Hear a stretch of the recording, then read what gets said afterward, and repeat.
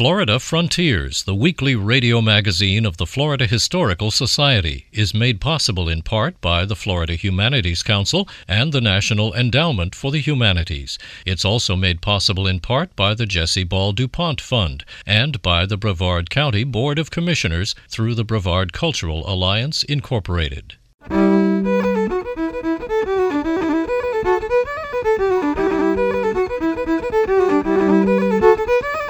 This is Florida Frontiers, the weekly radio magazine of the Florida Historical Society, on the web at myfloridahistory.org. I'm Ben Brotmarkle, and coming up on this week's program, we'll talk with Bob Bass, author of the book When Steamboats Reigned in Florida. Hamilton Diston came down from Philadelphia, and he was sort of a modern-day playboy, if you will. He came down here to go sport fishing and so on and so forth. We'll visit with two generations of women from the town of Gifford and hear Florida history through the music of Doug Spears. Well, you know, the real Florida is not the tourist destination. It's home. There are people that live here, that have always lived here, that love what this place is, and don't necessarily envision it as something else. All that ahead on Florida Frontiers.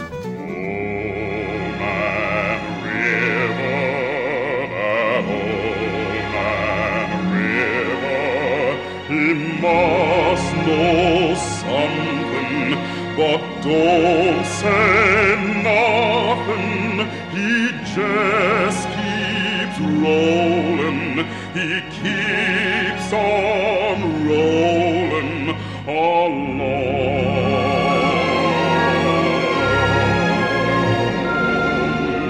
He don't plant taters. He don't plant cotton, and them that plants 'em is soon forgotten. But old man River, he just keeps rolling along.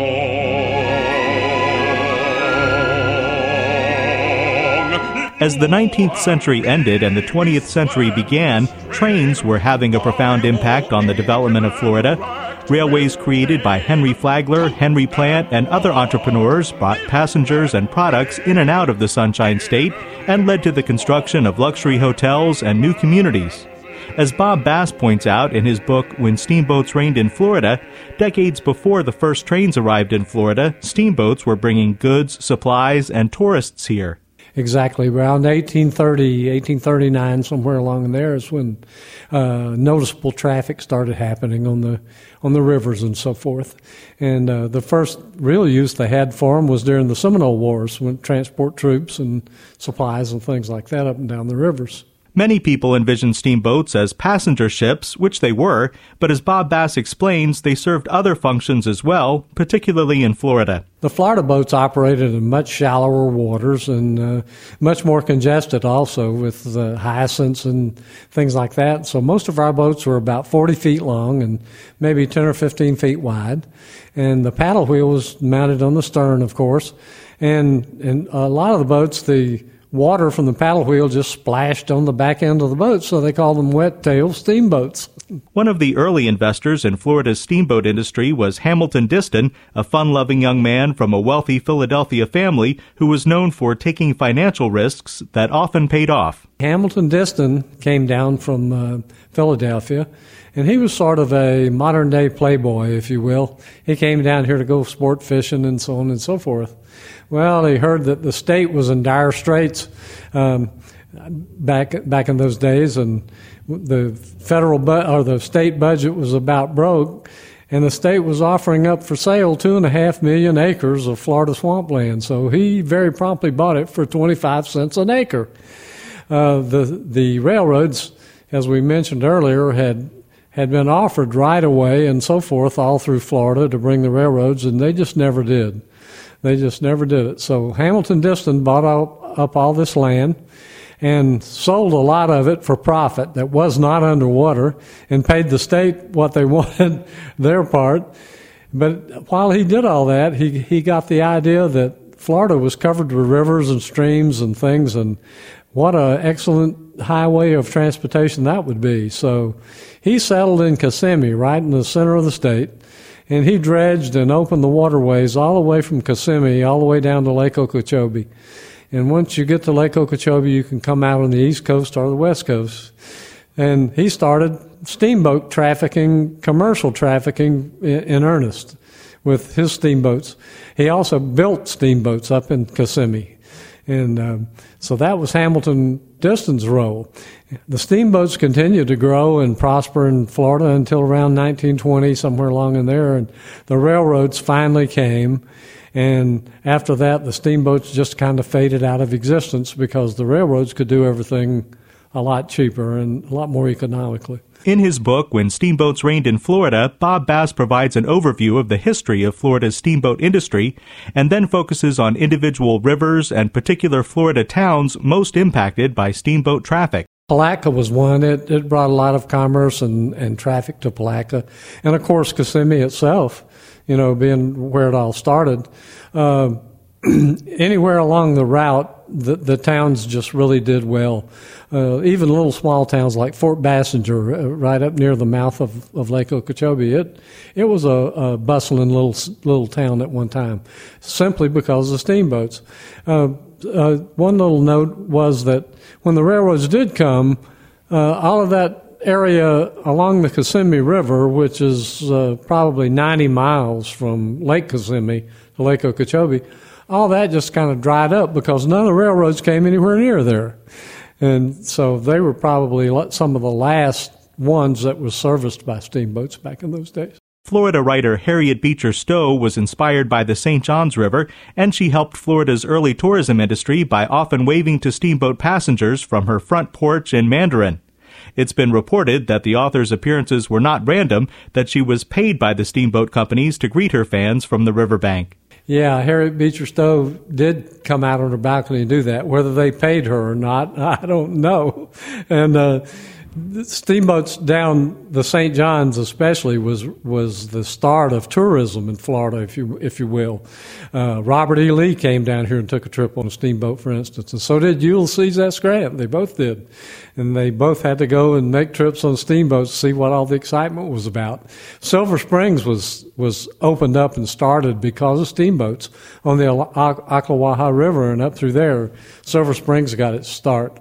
So they really helped the Florida get started in tourism. While Bob Bass carefully researched his book, When Steamboats Reigned in Florida, some of the information used came from his family's personal experiences on Florida's waterways. My wife and I purchased a houseboat back in 1986, and we started exploring the Kissimmee River in earnest ourselves. On weekends, we'd go and camp along the river and so forth.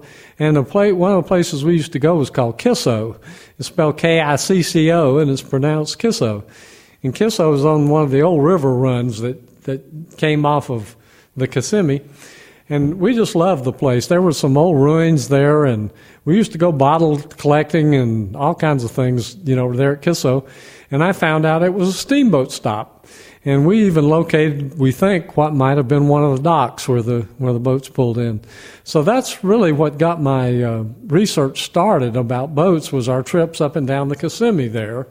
And I started digging into it more and more and more and finding out about how Diston started, right upstream from where we were, and the boats all came that way. So that was my own personal experience, if you will, about steamboats and steamboating. The book, When Steamboats Reigned in Florida, by Bob Bass, is published by the University Press of Florida.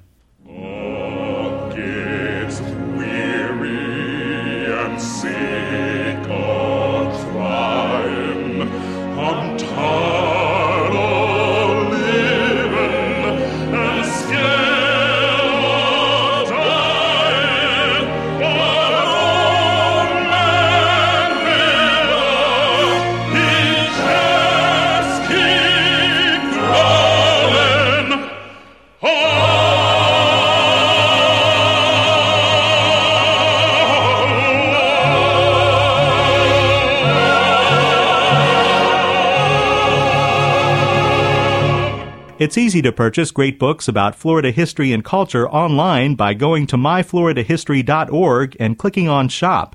In addition to the Bob Bass book, When Steamboats Reigned in Florida, you can find many other titles, including the new edition of Florida's Frontier, The Way It Was by Mary Ida Bass Barber Shearhart. Her family's ancestors fought on both sides of the infamous Barber-Mizell family feud of 1870, and this action-packed novel is filled with historical fact. At myfloridahistory.org, you can also purchase the new edition of the classic Florida book Palmetto Country by Stetson Kennedy.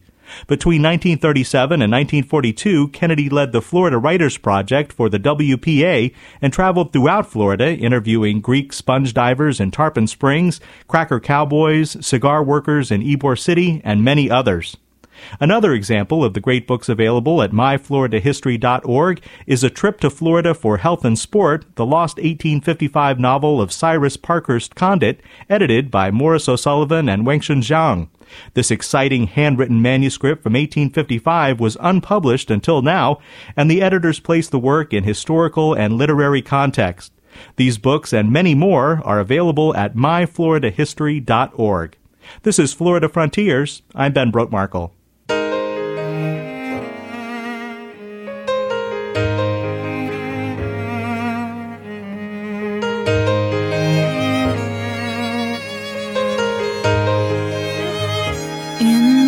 Daughter's eyes, I am a hero. I am strong and wise, and I know no fear. But the truth is plain to see. She was sent to rescue me. I see who I want to be in my daughter's eyes.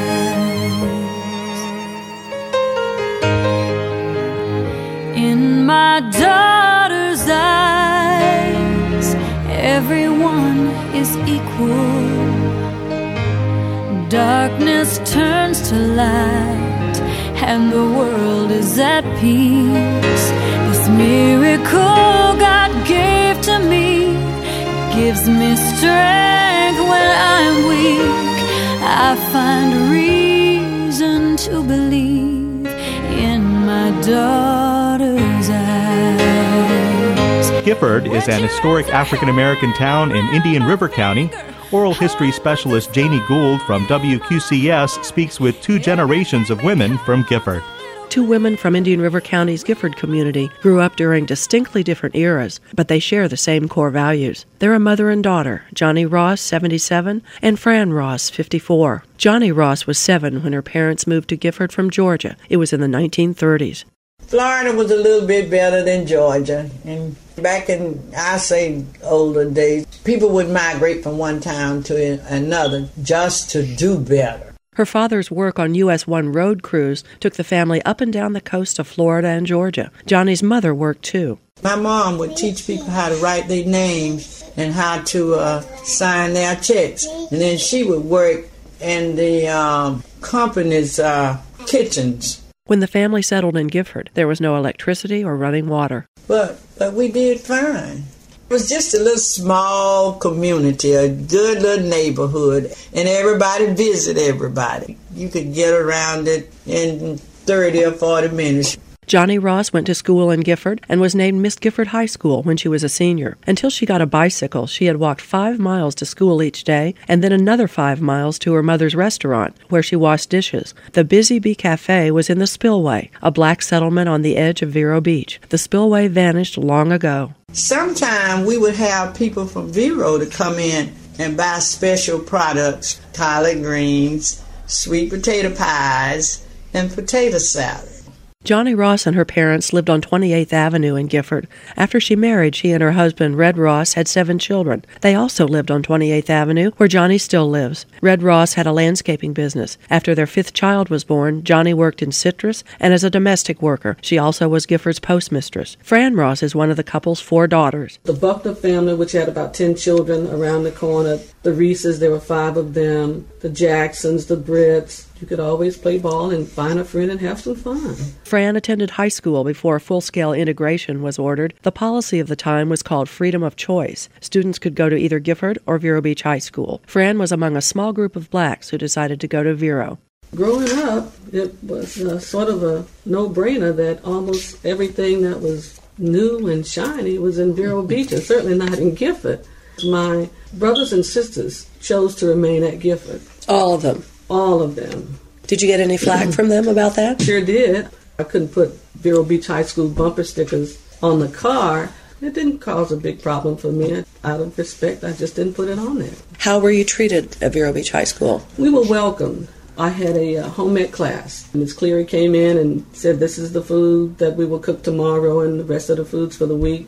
Everybody said, okay, no problem. So after class, I went up to her and asked, what do we have to bring? And she says, nothing, just show up. Because at Gifford, my sister had to bring the food that they had to cook. The books were new. All the equipment was new or relatively new, as opposed to Gifford. We didn't even have Petri dishes. After graduating in 1971, Fran Ross went on to Indian River Community College, Florida Atlantic University, and Southern University Law School. She practices law in Fort Pierce and ran for circuit judge last year. At 13, I knew I wanted to be a lawyer. My grandmother was a civil rights worker.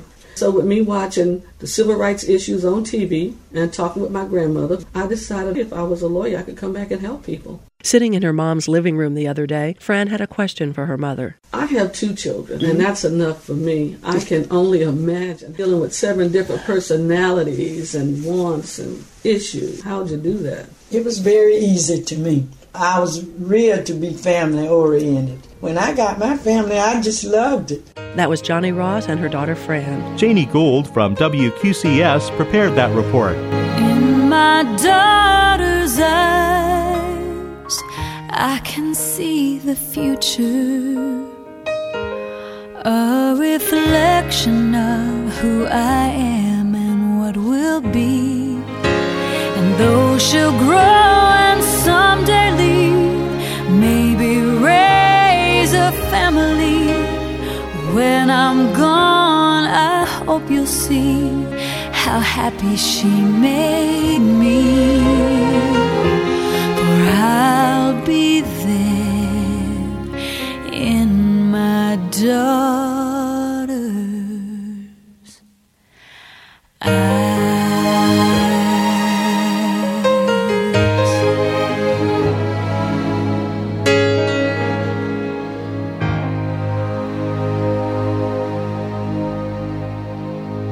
This is Florida Frontiers, the weekly radio magazine of the Florida Historical Society.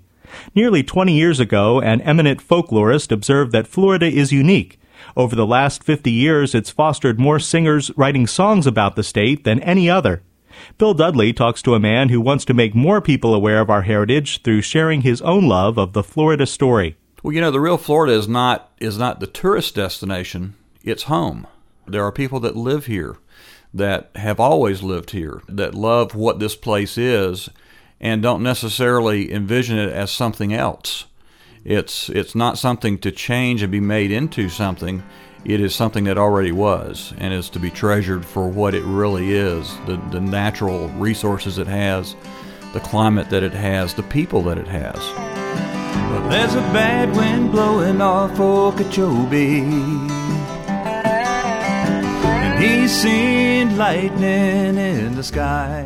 Orlando singer-songwriter Doug Spears grew up in a 1920s cracker house built by his grandfather near the central Florida town of Leesburg. Today, in his music, Spears addresses what he sees as widespread ignorance of what Florida is all about. I'm a guy from Lake County, Florida that's just very proud of being a native Floridian and having roots that run deep back into the 1800s in the state. And I'm disheartened occasionally when folks come down I-95 and go to Disney World or spend spring break in Daytona and think they've been to Florida, and they haven't.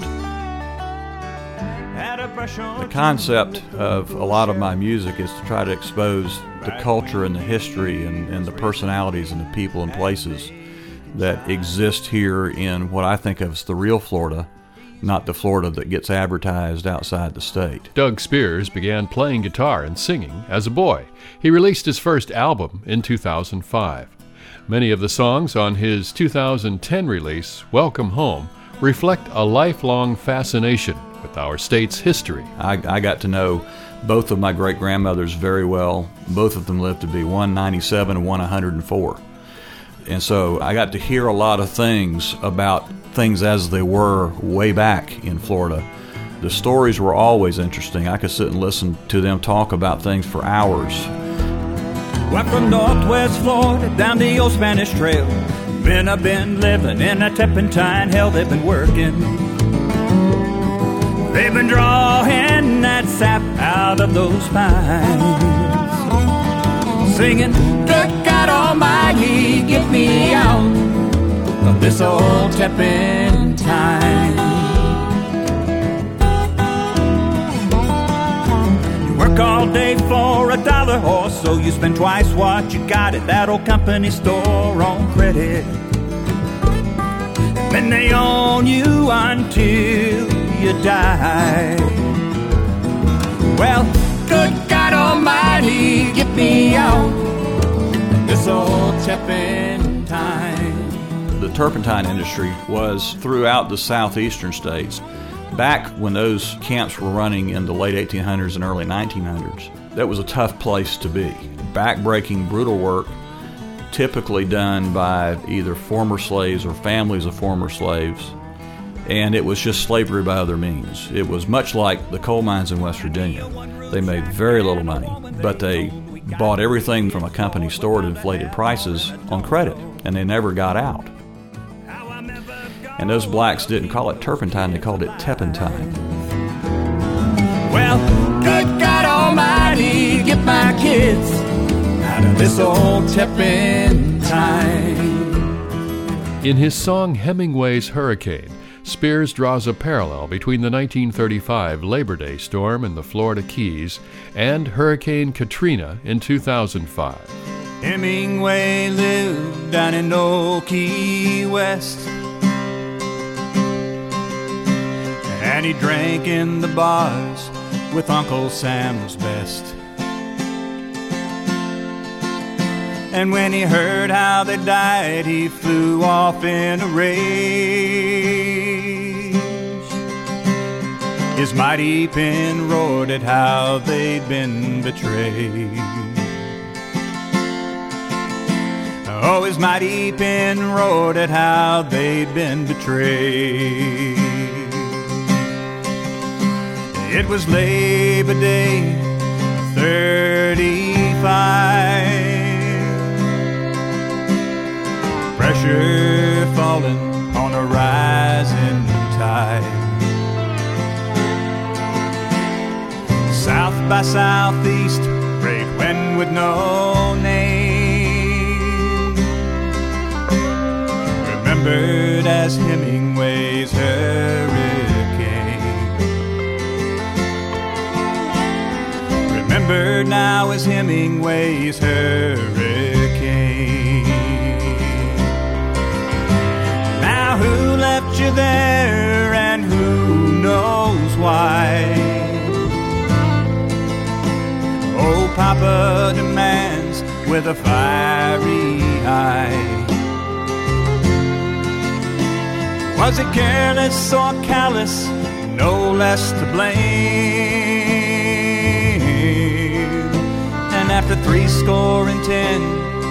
relive the shame. And remember Hemingway's hurricane. The story of the World War I veterans that were sent down there basically to get them out of Washington because they'd been protesting the failure of the government to pay their combat bonuses from World War I. The fact they'd been sent down there and then they got left in the path of that god-awful storm coming through there that killed 75% of them. And while it was on a smaller scale in terms of to be blunt, the body count, it mirrored what happened almost 70 years to the day later on the Gulf Coast. Again, a situation where obviously something really bad's about to happen, and the people that were in charge either didn't act quick enough or didn't do enough to be sure that the damage was minimized.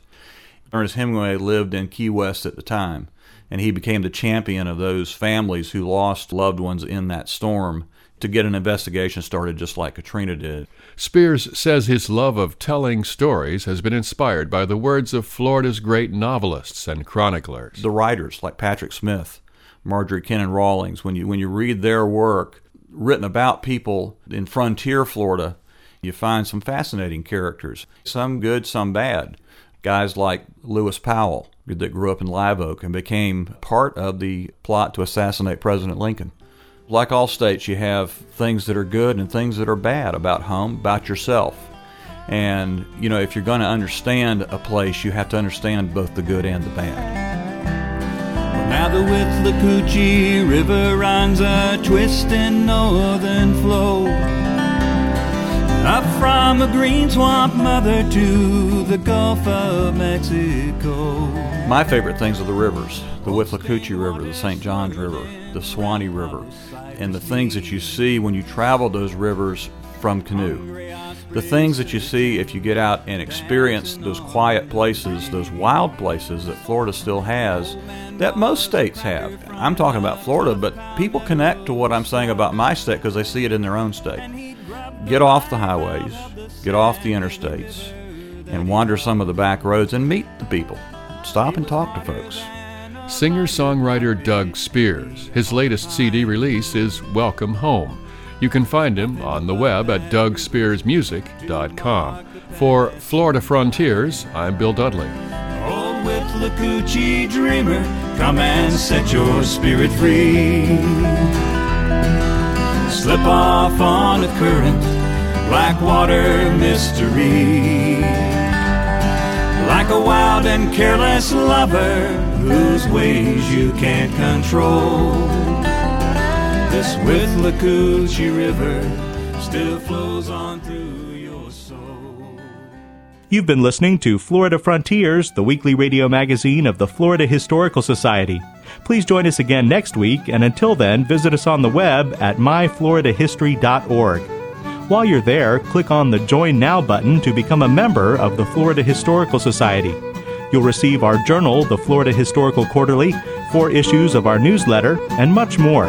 That's myfloridahistory.org. Have a great week. I'm Ben Brodmarkle.